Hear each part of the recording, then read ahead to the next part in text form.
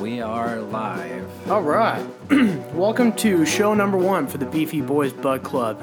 I am Christian, and I am joined here by Vito and Joe. What up?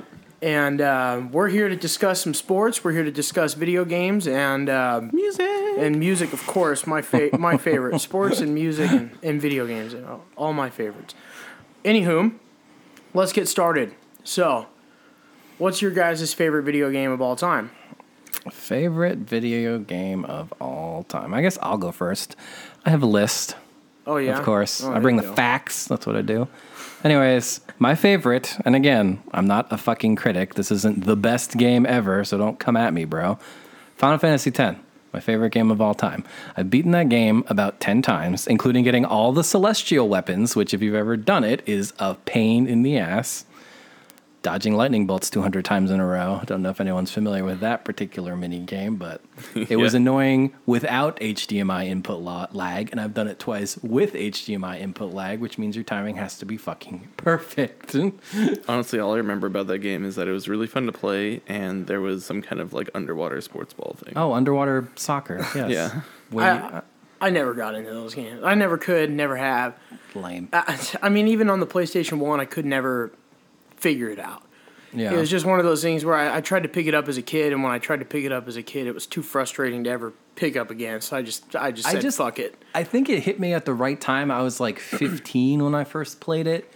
So, you know, Yeah, that'd all probably those do it. Hormones in middle school, and I know the story is very melodramatic, but it was a video game that actually told a tale you could follow, which wasn't a thing in the 90s, you know? Yeah. They were either obtuse and Japanese, or they were just, you know, Mario games with no story at all. Yeah, I feel like the first 3 games that I probably played that were like significantly good games as far as like stories and stuff kind of would be Final Fantasy VII,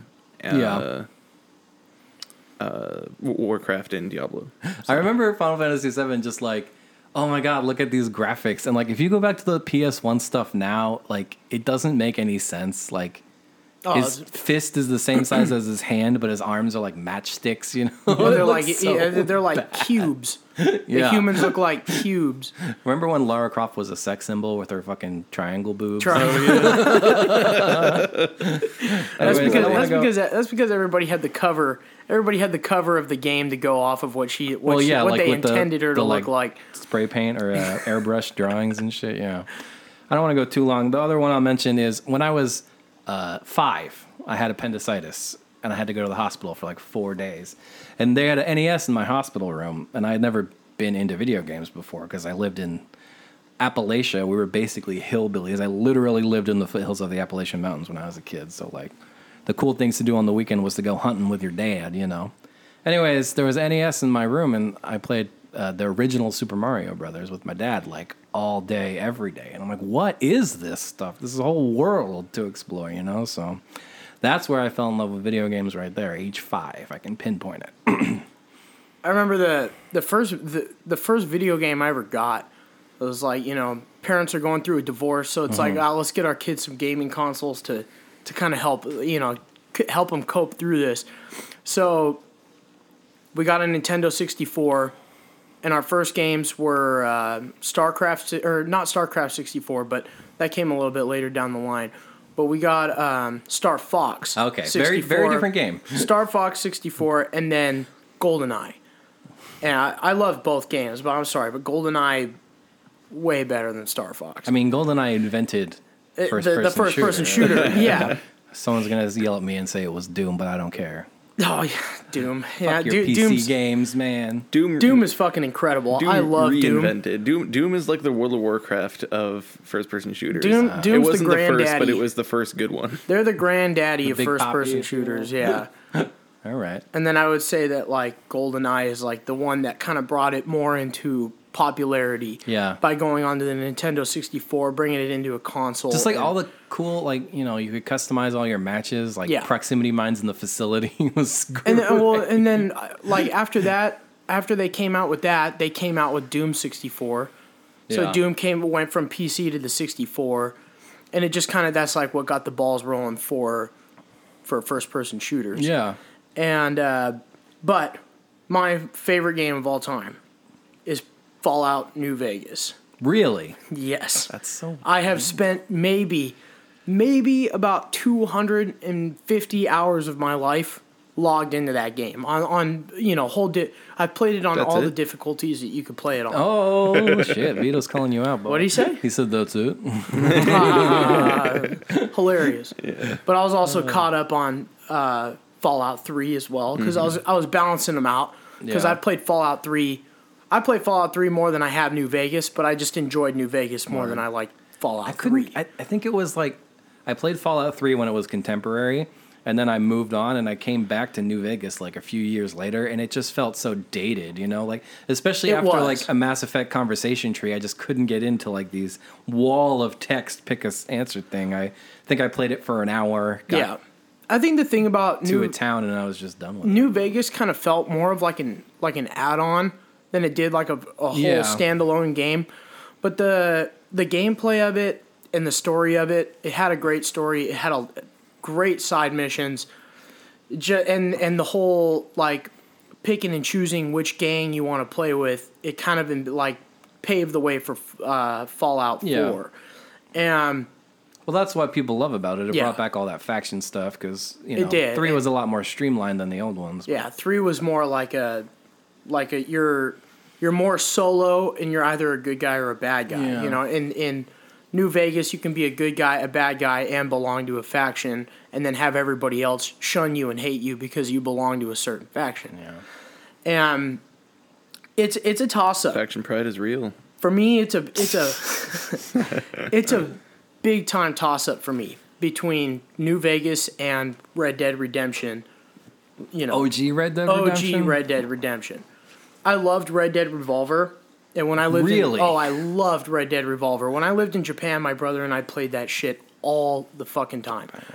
And we had the original Xbox, and it was like that and Halos are what kept us like, you know, that kept us in the gaming loop. And then we got a GameCube while we were there and got Resident Evil 4. And Resident Evil 4 was fucking balling, man. I loved Resident Evil 4. That shit was dope. And but yeah, Red Dead Redemption is a toss up between that and New Vegas for my favorite game of all time. I just games that I've played that one more than I've played New Vegas. I just like New Vegas. Yeah. So just a little bit more, just a tad bit more. I mean, New Vegas has a Western theme to it, even if it is a sci-fi game. It does. It's a Western sci-fi post-apocalyptic game, and that just screams me. Westworld. Yeah. And Red Dead Redemption like changed the open world like video game. Yeah. After that game, you couldn't make just like you couldn't fuck up an open world game after Red Dead Redemption, or else you're just not going to last. Yeah. You know, and you wouldn't be able to. Yeah, I like that one a lot. I felt like it dragged. That stuff in Mexico just seemed too long. You had but... I remember you telling me you had the problem with the Mexico campaign, but I love the Mexico campaign. It was fun. It just felt too video gamey. Like, I forget what the politician's name was, but he was an asshole, and Marsden didn't really have a reason to help him. He just kept doing everything he was asked. Well, you get double crossed at the end. It's like, yeah, no shit. You didn't see this coming a mile away, dude. Like, what are you doing? But he was also double crossing them. He was working with the rebels, whilst helping. I know the army because he was getting.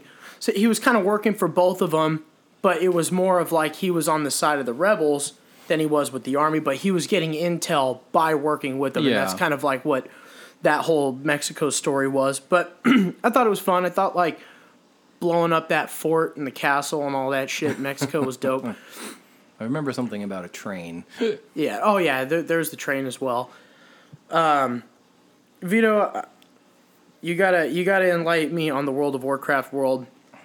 The World of Warcraft world. The World of Warcraft world, because I've never played World of Warcraft. I've never played it. I've played Warcraft 1 and 2. Yeah. And 3. 1, 2, and 3. Yeah. All fantastic games. But right when it went to World of Warcraft, I couldn't get into it because I never played it. Yeah, totally. Have you gotten into MMOs at all? No. Okay, well, Vito, this is your This is Vito's. your flow. So look at that grin. Yeah, so I've been playing World of Warcraft probably since like 2006, 2007. It was Late adopter, huh? yeah, but it was I honestly I didn't really get I didn't even know about the game until my brother introduced it to me. And I honestly didn't even really play actual like classic WoW aside from leveling in it and I didn't even hit max level until after Burning Crusade came out. Okay. But it was like several months before Burning Crusade came out, like 3 or 4 months before it came out, that I started playing. And it's just it was something that I just never had experienced before. It was open world. There were other actual people in the world. It was a manifestation of a video game franchise that I've been into for years. All the amazing artwork, character designs, environments that I'd seen kind of in the strategy games and stuff, but being able to actually see like the world that it was built in through the character's eyes was amazing. Exploring that world was amazing. And then I just kept kind of playing with it. The gameplay was always really fun. I loved I got really into PvP in Burning Crusade. Yeah. Because I know like, Raid Till You Die was the thing in Classic and Burning Crusade, but when arenas were introduced in Burning Crusade, those 2v2s, unforgettable. My brother and I had a 2v2 team. We were both rogues, and we're both asshole rogues, because rogues are always assholes. Of course. And it was balanced in such, or I guess unbalanced in such a way that I could, me and my brother sometimes played just entirely solo in the 2v2s. Yeah. And just crowd controlled one person and burst down the other person. So were you playing with your brother from when you started? Yeah, kind of. I didn't play directly with him a lot. He did because he had a lot higher level character. And so he started before you. Yeah. Okay. And so he sort of got me into it afterwards. And then I remember him having to stay really far back so I didn't aggro anything, and he would run me through the dead mines as a max level character. Yeah. So you were involved with a social aspect from the beginning, because I played World of Warcraft for an hour on my friend's account when I was in college, and I'm like, I can definitely see the appeal. I don't want to get lost in this game and have to flunk out of school like you did, Chuck. But anyways, call him out, whatever. He knows who he is. Anyways, my big MMO was Final Fantasy 14, but I was pretty much soloing the whole thing. And I know it's not World of Warcraft, but World of Warcraft basically redefined the whole genre. Yeah. And everything else is built on it. But I imagine having a social aspect from the start with people you actually know would make it so much better. Because I loved it because it was basically like an open world RPG that just went forever, Exactly. It's there's so many quests. I can just play this. I think I played it while I was unemployed at the time. This was when I was working on the boat, so I didn't have to work. So for 3 months, I would play it 12 hours a day, every day, and I never ran out of stuff to do, It's Yeah. That sounds like my high school. Yeah. It was when I was in high school, I wasn't at school, I was at home. Fucking playing video games and shit. Yeah, I remember I also got stuck on League of Legends for 2 years, basically straight. Yeah, I think I even played it. I played games, it more consistently than World of Warcraft, I think, when I was playing it, and then I just quit because I just don't understand those games. I'm just not. You'd like League of Legends, like MOBAs, or just... I've never played League of Legends. Never played it. Never even attempted to. Just because I've seen gameplay on it, and it just looks crazy, too much. Yeah. It's also the same. Very intense. Yeah, it's the same with Overwatch. Yeah, I never played Overwatch just because I'm not good at that style of game. Have you ever gotten into a big online community like that? Because I play Rocket League probably 20 hours a week still. Well, the big online community that I'm in is just the shooters. I'm a big standard shooter. Are you a COD head? Oh, big time. Oh. I think. Have you been playing? Black Ops Black 4? Ops 4? No, because I've been saving my... I was going to buy it, but instead of buying it, I slowed my roll, and I realized I'm going to be buying the game I've been waiting fucking 7 years for. RDR2? Yeah. And I'm going to be spending probably from the time I get it all the way up past Christmas just playing the storyline itself. So I thought about it, and I was like, I'm not going to get Black Ops 4 until maybe around Christmas time when it's cheap. And Yeah, like for a deal, like I do every year. Yeah, get it for a deal. So, I get like the season pass instead of like 110, whatever it is, I get it for like $70. And just have it, and, I'd be contributing to the Christmas noob society, but I've played that game so many fucking times before, like every different COD. It's the same. Well, there's a new Blackout mode, though.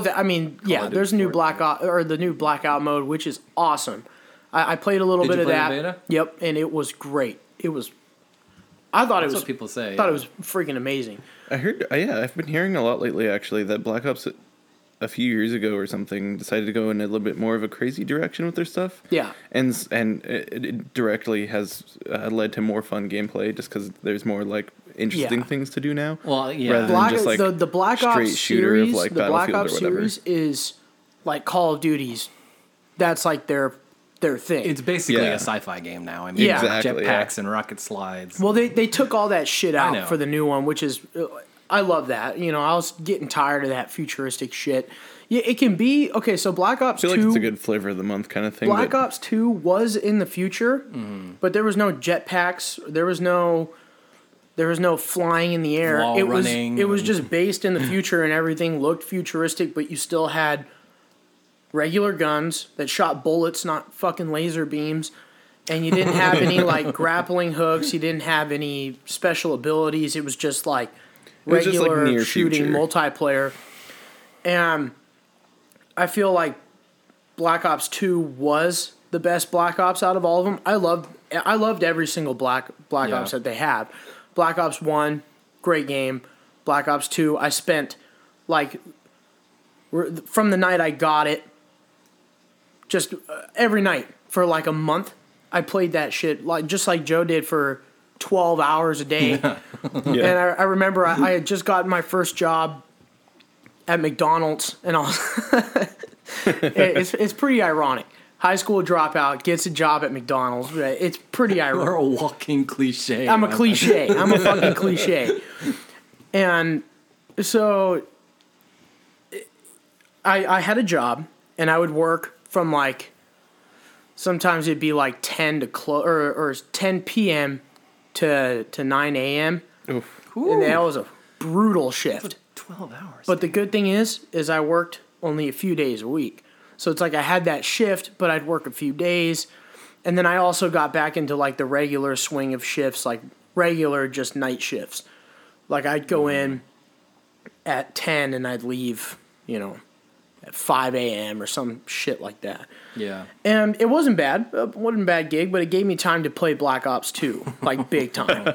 And that was like all I fucking did. It was me and my brother, and then my cousin Rodrigo, and then our friend Diego. We had our little team, and every time we were on there, we were just... I think we had on Team Deathmatch, we must have had like a 58-game win streak on Team Deathmatch alone, and on Search and Destroy. Damn. Search and Destroy, I lost maybe 2 games, but I didn't play that mode that much. Yeah. But I think I ended, when I stopped playing Black Ops 2, I think I had like 35. It was like 35-2 on my Search and Destroy record, which is insane, because I didn't like Search and Destroy that much, but that was the game that really brought me into it. And yes, Black Ops 4 looks great. It looks great. I can't wait to buy it. I can't wait to play it, but it's going to be a little bit later down the line after I played Red Dead Redemption 2 for like 3 or 4 months. Gotcha.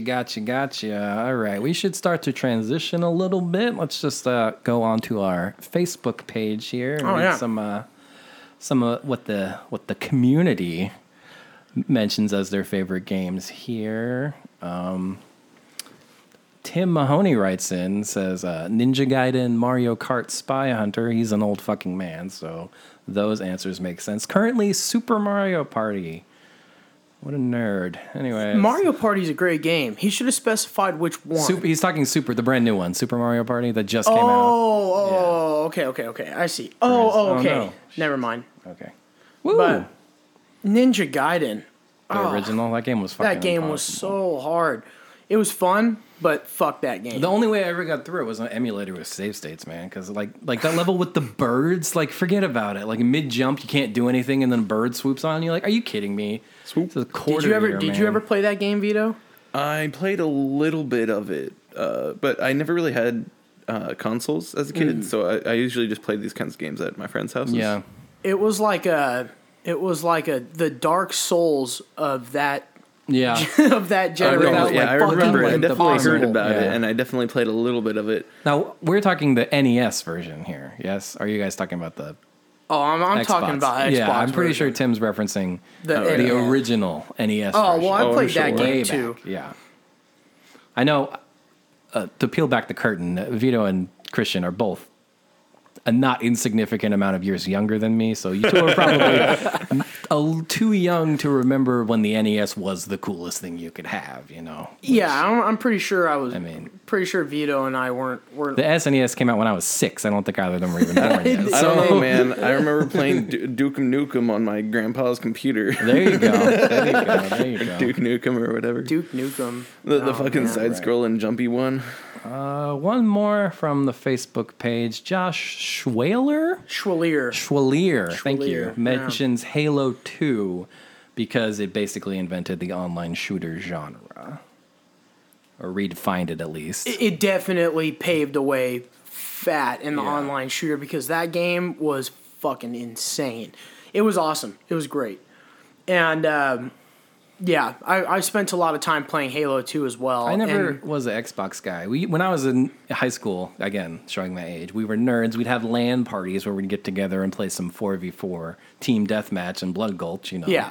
It was the capture the flag mode or whatever you call it. But Yeah, and I grew up with Josh as well, and our group of friends did the exact same thing. It's like, you know, Friday after school, everybody would come over to my house. We'd set up the Xbox. We'd play 4v4, but there'd be like, you know, 12, 13 of us all hanging out, shooting the shit and just playing Xbox. It was a great time. Did you do? But that was mainly with Halo 1. Halo 1, we Yeah. were doing like the 4v4s, and then once Halo 2 came out, we would do it here and there, but everybody had live by the time that game came out, so we were all just not as necessary to have. not have everybody over. I mean, but we were hardcore. We had them in separate rooms, so you couldn't like screen sheet. And, like we were such. I did that with Modern Warfare 2, with Call of Duty Modern Warfare 2. I did that with a bunch of buddies from my from my first high school. We were playing. We would all get together, and we would all we'd bring our Xbox 360s, and then we would all set up to different TVs, and then next thing you know, we're like staying up all night drinking fucking energy drinks and eating like shit and then playing video games all night. Like, you know, we played from Friday all the way until afternoon of Saturday until we crashed. Great time. Great time. I don't think online could ever beat the feeling of having like a bunch of your friends hanging out, just posted up, playing video games and just having a good time. And I think that's just the best part about video games. That was ballin'. I loved. I never really got into Halo 2. I think it was because at the time, at least, it was only on console, and Halo 1 was on PC as well. Yeah. And I remember having LAN parties with my brother doing the Gulch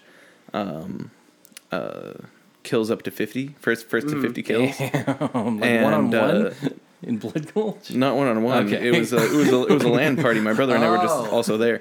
But there were more people it was than like just you and your brother. Okay. I don't remember what the max was, 16 or 32, but 16. Yeah, 16. Yeah, it was first to 50, and my brother and I were always at the top winning. Right. People were getting so mad. Yeah, those are some good. My brother won more than I did. But. Good memories. Yeah. All right. I think. Okay, I got it. There we go. Okay. It's gonna start with that now. All right. So we're gonna get into sports now. I'm gonna bring up a very important thing that's been on my mind ever since I did this trip. So I went to Eugene, Oregon last week. Brought to you by Jeff in Produce. He hooked it up. And he's a big Oregon Ducks fan, and I'm a big Washington Huskies fan. So naturally, when they're playing each other in Autzen Stadium, that place is going to be electric. It's going to be wild. And the whole way there, he's like, oh, they're going to love you there. They're just going to have like a blast being able to hate on you, you know. And then when we get to Eugene, that was when I noticed like the football community in Eugene is great. They're fun. They don't make their visitors feel welcome at all, and I love that. I actually love that feeling, and it's fun. It makes the sport fun. Yeah. And that's what makes traveling on the road to see your favorite football team play fun, you know. The faction pride is real. And so what's that? The faction pride is real. It's like your Yeah. catchphrase, bud. So the one thing I noticed when I was at the game was everybody, while I was there, I got a lot of fuck yous. I got a lot of, fuck the Huskies. I got a lot of How long do you that. want this video to be? And what's that? Oh, I think you should have stopped it. I mean, you can stop it. Yeah, that's fine. You can, Just wanted to get But- the intro. yeah, just a 30 seconds at a time. But okay, so yeah, I got a lot of fuck yous. I got a lot of fuck the Huskies, all that fun shit. But the best part about it was I was sitting in the student section for Oregon in all of my Husky gear, and they had a heyday with me. bet. And it was, sorry, pardon. But anyway, they had a heyday with me. But the whole time I was being hazed, it was just a great time. Because every time the Huskies would do something, I'd be the first one to talk shit and have everybody around me giving me the finger. And Jeff is telling me, oh, fuck you, man, fuck you. And it's all in good fun. As long as nobody's spitting on me and nobody's throwing shit at me, I don't care. You can say whatever you want. You can say whatever you want. That's the atmosphere of a football game. And that's what made that stadium so great. And it was also loud as fuck. My ears were ringing after that game the whole car ride home. It was great. And then I went to the BYU game for the Huskies. I went to the home game? Yep, home game. It's just not the same thing. I think Washington fans need to step it up. And this is when, they were a top 10 team all the way up until that, Oregon game. And the fans aren't showing up. I don't know what it is, but the fans need to fill that stadium up every single game. Yeah. Because they're like a top tier college team now because they have Chris Peterson, and going there and having it not be louder than Autzen Stadium is kind of sad. It's kind of sad, and then having the visitors feel so welcome in that stadium, like in the tailgates, nobody's talking shit, nobody's doing anything. But then if you talk shit to somebody, you're looked at as an asshole. And it's like, well, I'm not really an asshole, but this is the sports environment. This is like the fun part of college sports. Yeah. And I mean, I get it. If you're hazing like a 10-year-old kid for wearing a BYU jersey, then you're a prick. But if there's like some grown ass dude and you're like, hey man, fuck BYU, fuck him. And then everybody around is like, oh, you can't say that, you can't say that. Same thing with Seahawks games, dude. You can't talk shit at any sports event in Seattle or else you're looked at as like an asshole unless you go to the Thunderbirds games.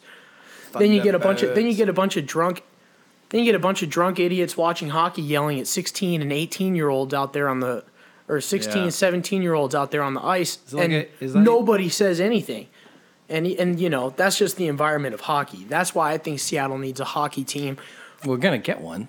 I know, and that's why, people want it. People want the NHL here big time, and it's going to be freaking great.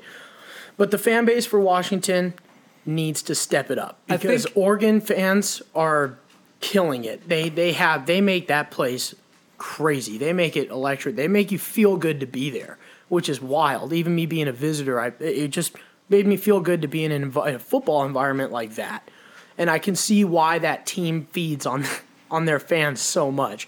But that was just my little message for Washington fans. I think there's a couple reasons for that. Well, first of all, Oregon's been a football powerhouse for a lot longer than Washington was. Never forget that year that the Huskies and Cougars won a combined 1 and whatever it was, 25, Yeah, I was great. in the U District when the Huskies won that final game against Washington State, by the way, and that place, I felt like it was going to burn to the ground. There was more riots than there were after the Seahawks Super Bowl.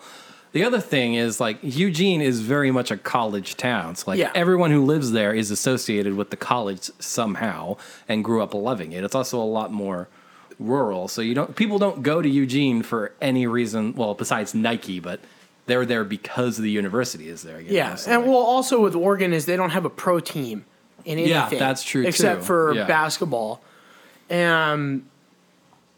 But not having like a professional football team, but having like a top tier like college team changes the whole thing. Because I think a lot of people naturally like college football more than they do the NFL because people see it as more of like a job interview. So these kids are out there playing their asses off to get a fucking job. Although I think that's very much regional. Growing up in New Jersey, in the Northeast, we don't give a shit about college football.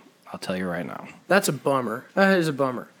But another great point. So on our ride back, we were discussing the Pac-12, and Jeff brought in a really good point that I felt like I need to talk about today. And he said that why don't they just eliminate the number in Pac-12 and just add 2 more teams and have it just be the Pac, but add BYU and add Boise State.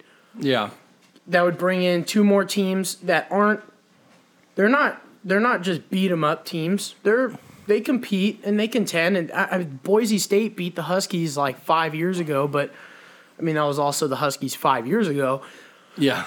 At home, but anywho, I think that is a great idea. You get rid of the number system, you bring in a few more teams because they did want it to be the Pac-16. Yes. And we were talking about that the other day. Yes. I don't know. I have a lot of thoughts on the football playoff system specifically. I don't know if I want to get into them on this episode. It's already we'll end up going 2 hours on this one. Yeah, we'll get to that on a different episode because there is a lot to that college football playoff system that is just shit. The college system for playoffs or bowl games is just dumb.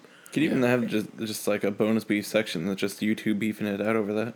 Well, that's going to be a long topic. It'll be like That's going to be probably a whole sports topic maybe next week. Maybe a whole sports thing that we'll talk about. In this intro episode, if we can, to go off what you said earlier about how you loved being basically shat upon for wearing opponent's gear, my favorite sports moment ever has to be 2007 Super Bowl David Tyree helmet catch. A lifelong New York Giants fan, I'll paint a picture for you. I went to college at the University of Maine in Orono, Maine, the heart of Patriots country, okay? The team's undefeated at this point. So I'm at a sports bar with my roommates, Joe and Sheena. Sheena, lifelong Mainer, huge Patriots fan. Joe, her boyfriend, doesn't give a shit about either team, but he's obviously going to support her. So I'm outnumbered. I'm in this sports bar with like 40 Patriots jerseys and me in my Eli Manning jersey. The Bangor Daily Press is there. They send a reporter over to talk to me, and they, like 10 guys in the bar won't let me be quoted in this story because I'm wearing fucking Giants, jersey. They like box me out. Anyways, game comes down to the wire, and the Boston Globe printed a headline for the next day that said 19-0. Like, it was destiny that the Patriots were going to win this game. Well, they had they just had they had it built. They were double-digit that. favorites. I mean, like, that just doesn't happen. And then, Eli looks like he's about to be sacked, not known for his mobility, somehow breaks free, heaves this pass to David Tyree, who's covered by Rodney Harrison, by the way, who's known as one of the strongest defenders in the NFL. He knocks people out. That's what he's known for. Pins this catch against his helmet. Somehow, with one hand and his head, this like monster of a free safety cannot pull the ball off it. It doesn't touch the ground. It's just balancing on his helmet. Yeah, that's all that was there. Absurd. Crazy. It was great. And I think, I actually remember that. Fuck. Yeah, Sorry. right there, bud. Yeah, I'm good. I swallowed coffee down the wrong hole, and it really fucked me up. Anyway, I remember that helmet catch. I remember that whole game. That game was great. And I was just telling, we were talking about the rematch few years later too, Yeah. and that was also a great Yeah, game. I think another that one. I think that those two dueling it out in the Super Bowl, it just made for. That's what made Eli Manning's legacy. Eli Manning has 2 Super Bowl MVPs. He has 2 He's going to the Hall of Fame. He's going to the Hall of because Fame. of the Patriots. Thanks. But that's not saying that he needs to, or with that being said, sorry, he needs to retire. He's Yes. done. He's over. He's done. And I feel bad watching him suit up every Sunday, going out there and getting his ass kicked. Here's a fun fact for you. When Odell threw that touchdown pass to Saquon, that was the longest touchdown pass thrown by the Giants since 2016 at the time. Now, later in that same game, Manning threw a longer one to Beckham, but yeah. You got if you guys get a Or quarterback, sorry, excuse me, it was the get longest air yardage on a completion since 2016. if you guys get a mobile quarterback who's not old, Yeah. I don't know why they don't try to go for like Teddy Bridgewater. They should just try to go for Well, him. he's on the Saints now. I know he's on the Saints. He's but the Drew Brees successor now. dude, there's 3 quarterbacks on the Saints right now, and Teddy Bridgewater's not going to play as long as Drew Brees is still Yeah, but healthy Drew and Brees playing. is going to retire. He's going to fall apart at some point. I mean, At some point, yeah, probably in like a few years. Drew Brees is Drew Brees, man. That guy is. well, honestly, they're solid. Giants are 1-5 now, and the team sucks. So Yeah. let's just not win another game, get a top 2 draft pick, and take the best quarterback available. Yeah. because I felt like Saquon. I agree. I feel like I have to eat my hat now, but at the time I thought Saquon was the wrong pick. I wanted them to take Darnold because, franchise quarterbacks, we needed one and we were in position for it. Or trade down because you can get a king's ransom for the number 2 overall. But, I mean, Saquon is a beast. I've never seen anyone like him. He's great. Crazy. He's awesome. You know? He's fun to watch too. Yeah. He's a great player. And I watch. They put his team, the Penn State. They played Washington in the bowl game last year, and Washington's defense, their defensive line was known for clogging up the runnage, Yeah. or the run yards. He was running all over him. That was another great game, by the You way. can't But tackle him. he is absolutely insane with his Beast. footwork and his size, dude. He's nuts. Look at those calves. I mean, Yeah. my God, is Yeah. that a leg or a goddamn Calfzilla, tree trunk? Calfzilla, dude. And Yeah. so since you were talking about your sports moment, it just reminds me of mine. Talking about Super Bowls. All right. Seahawks winning Super Bowl 48. I mean, come on. As a Seahawks fan, how could that not be my most favorite moment? Yeah. Was watching them clock it out and winning Yeah, I mean, that in a was blowout. Like, a blowout exactly. that they said that nobody could stop the Broncos' high-powered offense, and they got obliterated. Well, this is what happens when you have an old quarterback and it's cold outside. I mean, Yes. that was the one at Giant Stadium. wasn't it? Russell Wilson even played that game with the flu. I know. And the whole off the field issues with Percy and Golden Tate, Oh, yeah, all I of that forgot about off the field issues in the locker room, like minutes before kickoff. There's a lot of bad blood in that locker room, but they went out there, they played as a team, and they killed it. And that was also the Seahawks, the defense for the Seahawks. You can compare it to many of the other fantastic defenses to ever play in the NFL.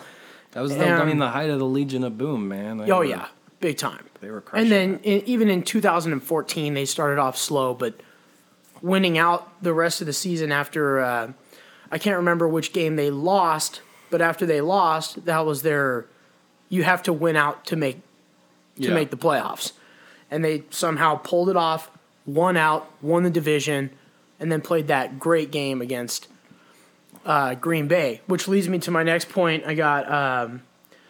Haley over here says that her favorite sports moment is when Russell Wilson threw the touchdown pass in overtime to Golden Tate, or not Golden Tate, Jermaine Kearse.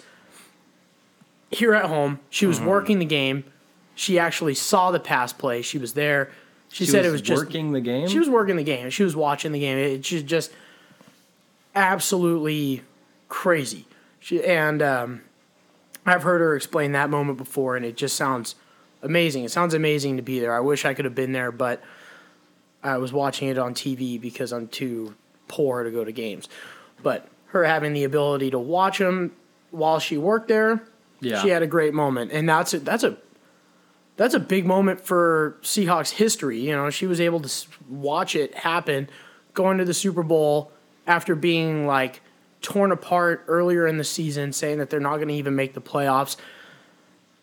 Great moment. Yeah. And that touchdown pass, I almost threw up. Yeah. It almost threw up. But going back to my favorite sports moments, when the Seahawks won the Super Bowl, I grabbed a pot and a pan, or I grabbed a pot and a little ladle, and I ran up and down my block, just pounding away on it, screaming, just wow, fuck, yelling, smashing this spoon up against the pot, running up and down. People are lighting fireworks off. Dude, People are out in the street. It was like, it was just like a whole community event of celebrating the Super Bowl. And it's funny that everybody in my block was watching this game. Yeah, At the same time, it felt a little too polite for me because I got super excited because one of my lifelong goals is to throw a brick through a plate glass window. So I went around looking for a riot and couldn't even find anyone trying to flip a car or nothing. Everybody was way too fucking polite.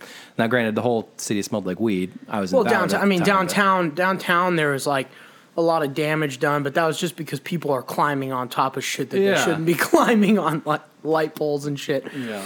But I remember I was in the U district at the time, and fucking there was like on fire couches just on. yeah, I remember the big couch fire. I remember that. Maybe it's just because I was in Ballard at the time, and Ballard is full of Ballard. families. It wasn't downtown or the U district, Yeah. But I could only imagine if the Huskies won a national championship with this playoff system, this city would burn to the ground. Yeah. Oh yeah. It would burn to the ground, That and I would gladly take part in that because I have watched the Huskies be terrible. I've also seen them. I've also seen them be great. Even when I was a kid, even in my early years of being a children, they were good when I was younger. Yeah. And my dad would always take us to games, and we had autographed footballs. And so now it's like my turn to be roughly around my dad's age when he was taking us to games and stuff like that. And now I'm going there to get signed footballs and all that crazy shit. And it's just great. I love the atmosphere. I love the sports here in Seattle. Win or lose, I love Seattle sports. But I love, I got a lot of love for the Buffalo Bills, and I get a lot of shit for it. I mean, they're terrible. They're terrible. They're fucking horrible. But I love them. Yeah. I love them. And every year I take a bet with my dad that Buffalo will go 8-8 or better for roughly around $40. We didn't do it this year because there's no quarterback there except for poor Josh Allen, who's Nathan just Pick Six Peterman. Nathan Peterman is such a joke. I mean, as a lifelong New York Mets fan, I can feel your pain on having one of the worst teams. But being a fan. I just remember the reason why I became a fan of the Bills was just because I love their colors as like a kid. I saw them playing on a 10:00 game for the Seahawks with my dad, and I was like, I want that team to win. And ever since then, ever since 99 or 2000, damn, I've been watching the Bills as much as I can. And when I had NFL Red Zone, I was watching them every day or every Sunday at 10:00. And they have sucked my entire life. Absolutely. They have sucked. Well, I like that their name is kind of a pun almost, like most team names don't incorporate the name of the city into the team name, If they were just the Bills, if they were like the San Antonio Bills, that would be weird. But since they're the Buffalo Bills. It makes total sense. Yeah. And right. Just a few more here.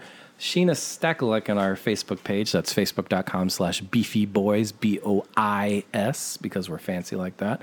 Mentions the 2004 Red Sox World Series. I mean, that one's been covered to death. I don't really have much to add on that one besides congrats. You didn't have to wait 100 years, only 86. And one more I had, and this is going to be before both of your time, but in 2001, Mike Piazza hit a home run in the first MLB game played after September 11th, and I was like 15 at the time, and I cried. So I've seen that moment plenty of times. It's a pretty powerful moment. Yeah, like just that moment alone. It kind of reminds you of David Ortiz's speech after "This is our fucking city." Yep. Yeah. After the bombing. Yep. The marathon bombing. And that's a pretty, that's a powerful moment, and it brings you to understand that sports is more than just sports. Yeah. Sports is all about community in the city and all of that. Absolutely. And it rallies everybody together. Even people that hate the Red Sox or any team, not just the Red Sox, but any team. Once there's tragedy and something like powerful like that happens, everybody is behind it. Well, yeah, the whole world hated New Yorkers, and then September 11th happened, and they didn't hate us anymore. Everybody rallies up. All right, we're at just about 50 minutes. Do you guys want to transition to music? Let's go to music. Okay. Let's go to music. So, Vito, let's discuss your perfect album. Let's discuss what you would consider a perfect album, or the album that you've listened to the most.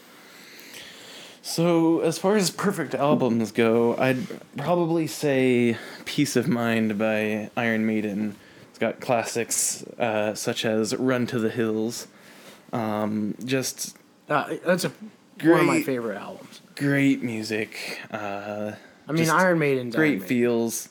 This powerful voice, powerful lyrics. They're very good lyricists as well.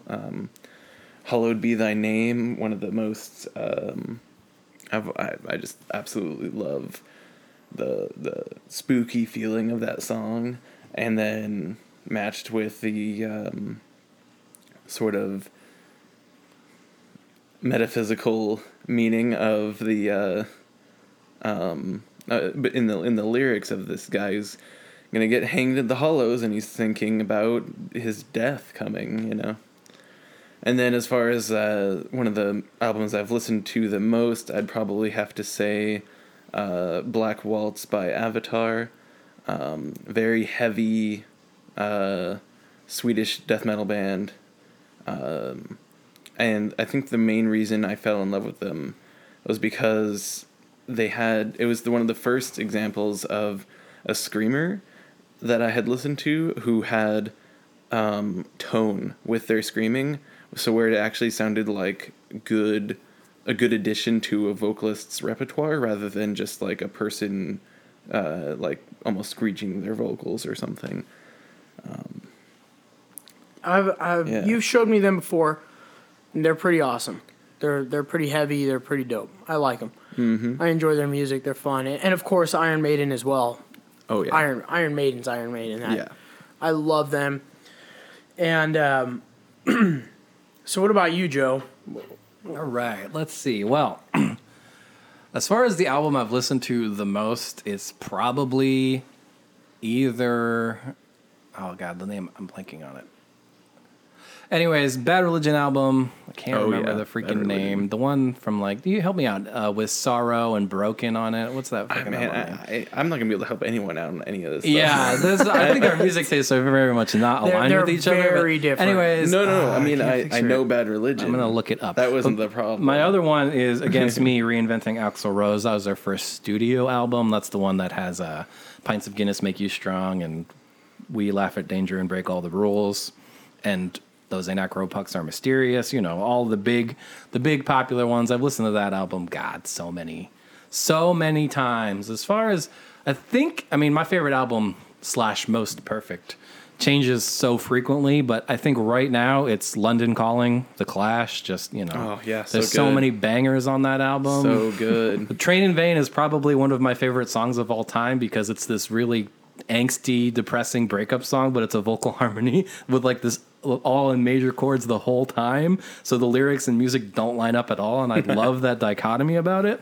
And then Rudy Can't Fail is a classic track. I think the only thing I think of when I think of The Clash is David Lee Roth being David Lee Roth and saying that the only people who put iced tea in their Jack Daniels bottles is The Clash. I think that is fucking hilarious. That video is great. The name of that Bad Religion album is The Process of Belief, by the way. That's my favorite one. And The Empire Strikes First. But I was in college when I heard those, so.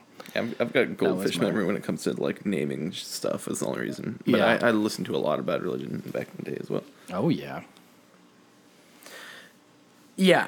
So getting into what I would call a perfect album for me. Okay, so like we said, our music is very different. Yes. So it's hard to describe what you would consider a perfect album, right? But a perfect album to me, and I think everybody should check out every album that we've talked about because they're all great albums. But getting into mine, I got 3 that I continuously listen to at the moment. And I'm listening to Colter Wall's Songs of the Plain. He's a folk singer from Saskatchewan. Okay. And he is absolutely incredible. He's a young guy. He's around my age. He's 23 or 24. Fantastic music. He plays a lot of oldies, and he plays a lot of his own originals. Another one that I got that's a country album is Cody Jinks' Lifers. There is not one bad song on that album. I could listen to the whole thing over and over, which I did when it came out. I listened to that album back and forth just over and over again. And this next album, there's a little controversy behind it. And that's just because it won Album of the Year over what everybody thought Beyonce was going to win in a landslide, but she didn't, is Beck's Morning Phase. I thought Taylor Swift won Album of the Year that year. Is that he took it. He took Album of the Year, and he beat Beyonce and Sam Smith, who are like his big runners up. And I think that it was perfect. It was perfect. You know, Beck wrote all the music for it, played every instrument on that album, and then mixed and produced his own album. And there's not one bad song on that album. If you listen to it from start to finish, to me, it's a perfect album. It's fantastic. And I think he's a super talented guy. He's got a lot of weird music, but I think that album was a big-time different style for him, and it worked out perfectly for him in the end. Okay. And if you haven't checked any of those albums out, not really expecting a lot of people in this area to have heard a lot country style of music. Yeah. Those feel like some deep cuts to me. These aren't like your everyday streamlined country song or country albums. Yeah. And then Beck's album, a lot of people didn't like it because it beat Beyonce and Sam Smith.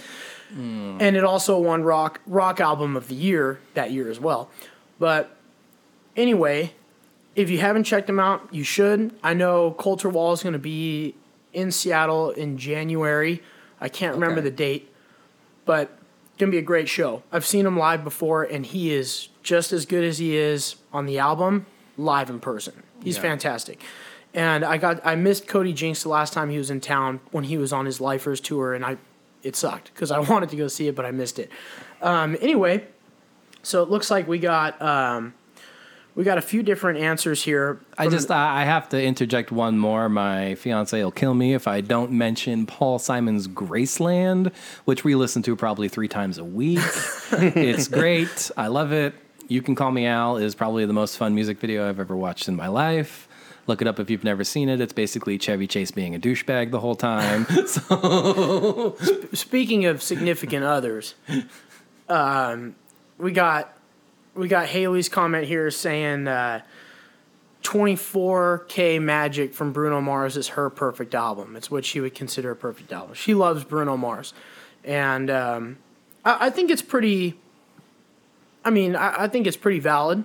I've heard Dating Her, I've heard the album from start to finish countless times, and I haven't gotten tired of it. I think it's a great, kind of throwback to that old, R&B, hip-hop kind of feel.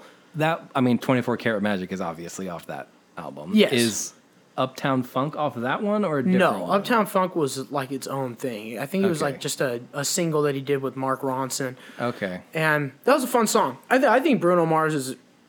I think he's a super talented guy. Yeah. And, obviously Dating Her, I know a lot more about him than I ever would have without dating her. But I think it's cool getting to see somebody like a pop singer like him, getting to see, how talented he really is. The guy's one hell of a drummer. He's one hell of a musician. He can play just about every instrument that he has. And he's just fun. He's fun to watch. Yeah. When he played the Super Bowl 2 times, he's been fun to watch both times, especially because the Seahawks were up big time at halftime when he performed for the first time in the Super Bowl. So that made it extra better. But I think I was a little busy shotgunning some beers with, a couple of buddies of mine during halftime, so I couldn't really catch it. But I've seen it ever since. I've seen it. I've seen the halftime performance a few times. But he's great. I think that album is great. And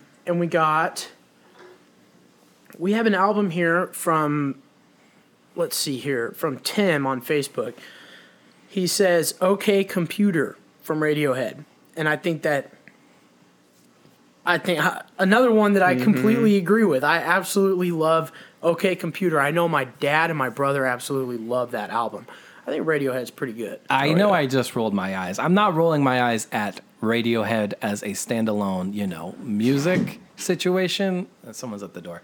It's more their fan base is just so pretentious. I can't separate the artist from the community on this one. Is also.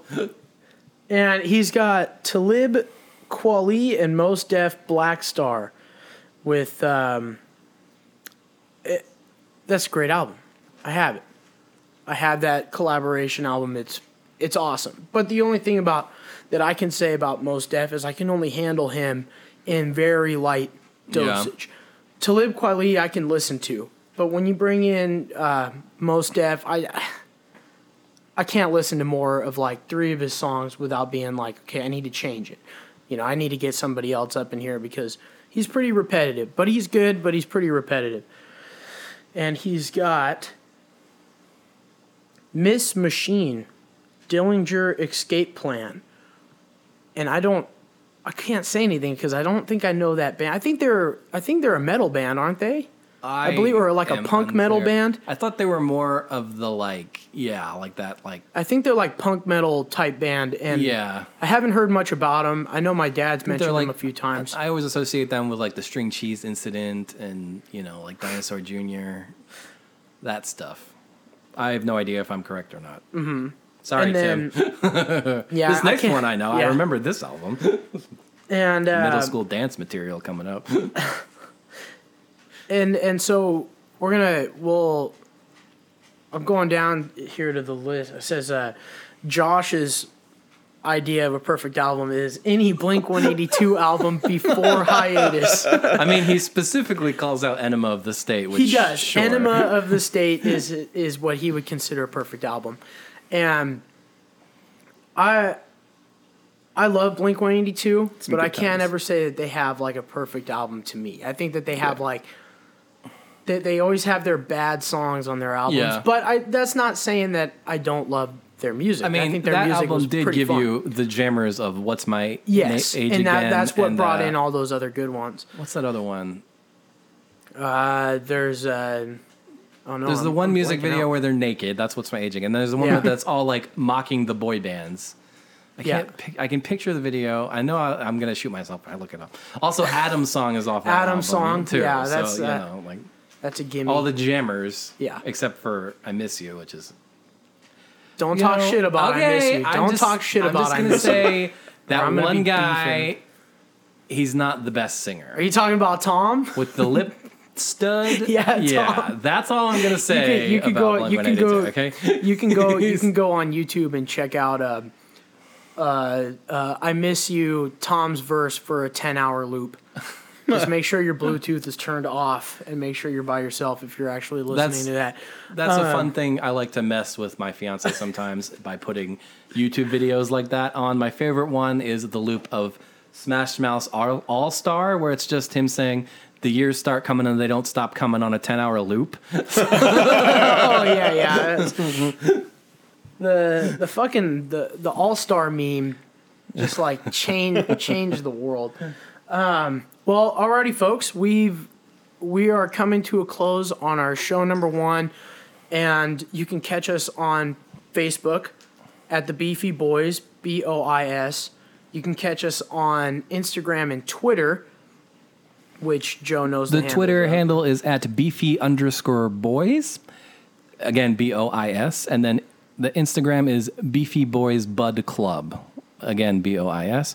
We also have a website that should be live in the next, let's say, hopefully by the end of the month. I'm still waiting on some artwork for that. That's beefyboys.com. Nice and easy. Yeah. Social is probably the best way to reach us for now.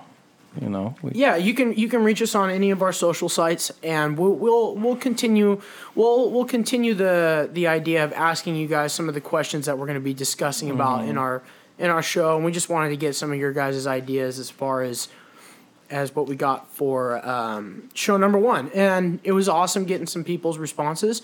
We enjoy it. We enjoy recording this. And with that being said, I am Christian. I am Vito. And I am Joe. We are the Beefy Bois Bud Club, and that is a conclusion to show number 1. Thank you.